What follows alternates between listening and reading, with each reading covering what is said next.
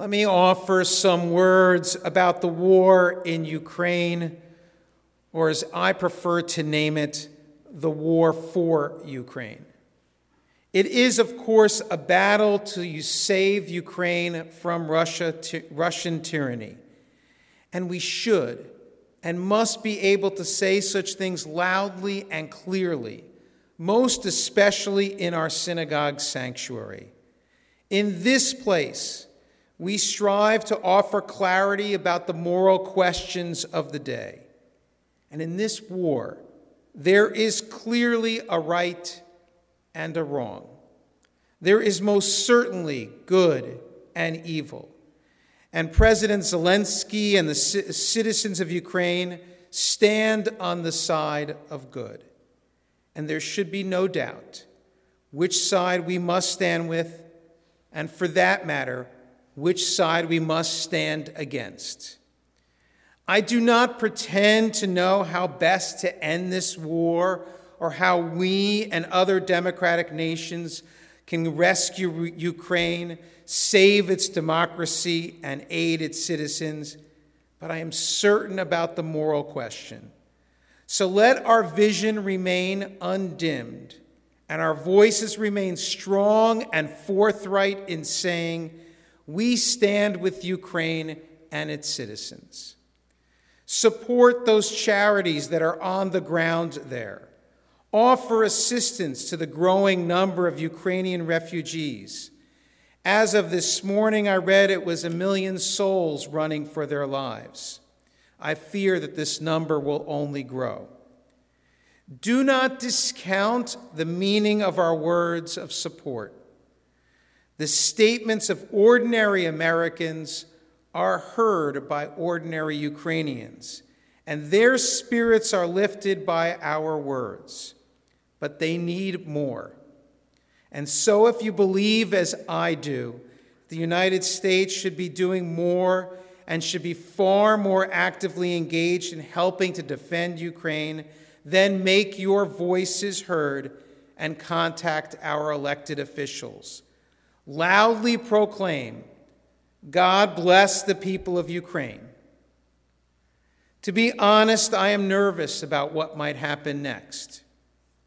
It was not too long ago that Europe was the site of world wars and massacres. I had thought, as many people had, that we had moved beyond those times. Putin wishes to pull the world back to the days of conquest and might, as opposed to yesterday's peace and prosperity, laws, and agreed-to borders. I pray that this war might end soon. I pray that peace might find its way to Ukraine's borders, and most especially its cities and towns. May its citizens once again enjoy the wonders of their fledgling democracy, and yes, even the challenges of democracy. I worry that once again we might confuse appeasement with peace, that Putin and his Russian army may be allowed to continue to menace Europe and the world. And so again and again I say, God bless Ukraine and its citizens. When I am nervous, when my heart is frightened and my soul especially agitated, I seek rescue in the words of the Torah. And so I offer the following teaching as a healing balm. It is said of the great second century sage Rabbi Akiva that he could derive lessons from the untranslatable Hebrew et that precedes a sentence's direct object, or that he could even spin stories upon the calligraphied crowns affixed atop other letters.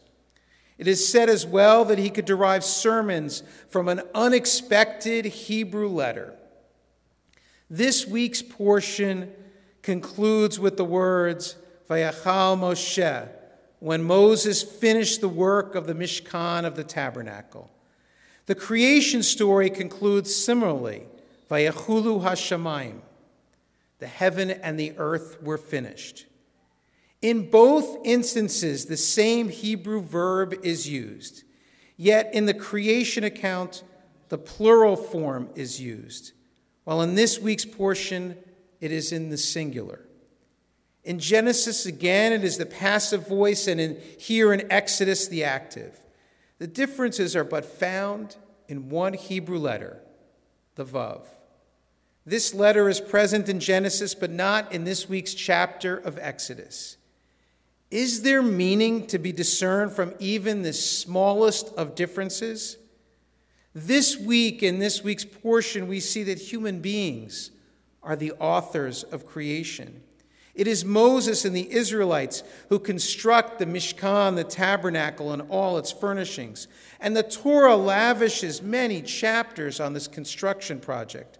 By contrast, God created the world in 6 days, the details of which are but contained in one single chapter.